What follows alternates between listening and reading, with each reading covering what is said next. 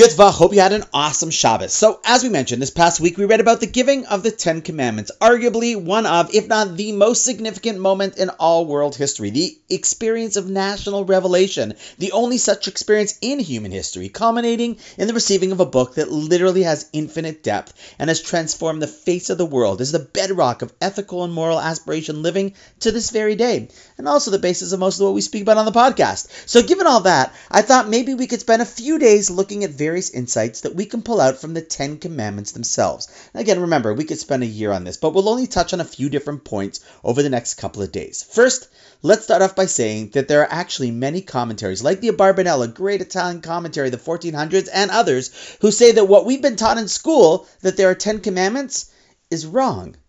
I mean, what? How could that be? I even saw the Cecil B. DeMille movie. He confirmed it's called The Ten Commandments. So hold on to your hat for this one. See, the Abarbanel says, in truth, there are only 9 commandments. So which one didn't make the cut? I mean, and also creates a problem. It's lopsided. 5 on one side, 4 on the other. So he goes on to explain actually that the first one, Anochi Hashem, I am Hashem your God, is actually not a commandment.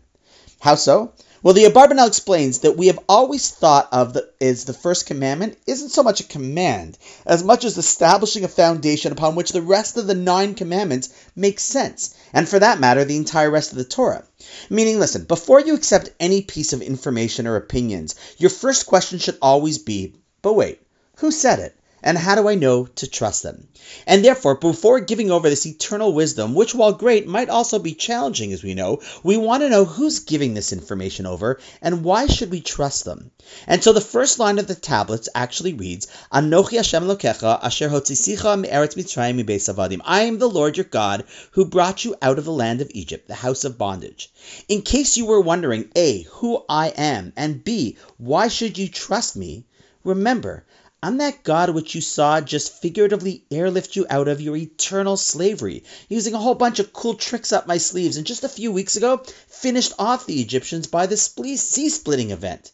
So before I give over to you my prized possession of wisdom, a book of life that will help guide you for thousands of years, let's just start with Anochi Hashem. Remember, you know who I am, and how I'm always there for you.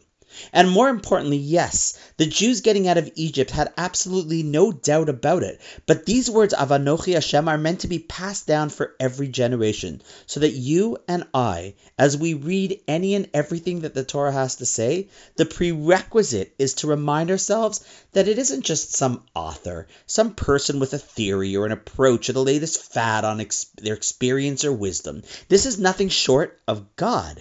The one who created the entire world to begin with, the one who we know about that has been there for our people always. And once we have that deeply rooted, well then, now we can talk about the commandments.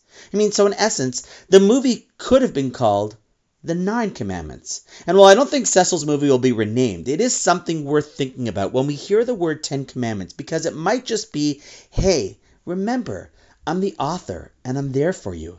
And by the way, here are the other 9 commandments. And on that note, wishing you an awesome night, and I look forward to seeing you tomorrow.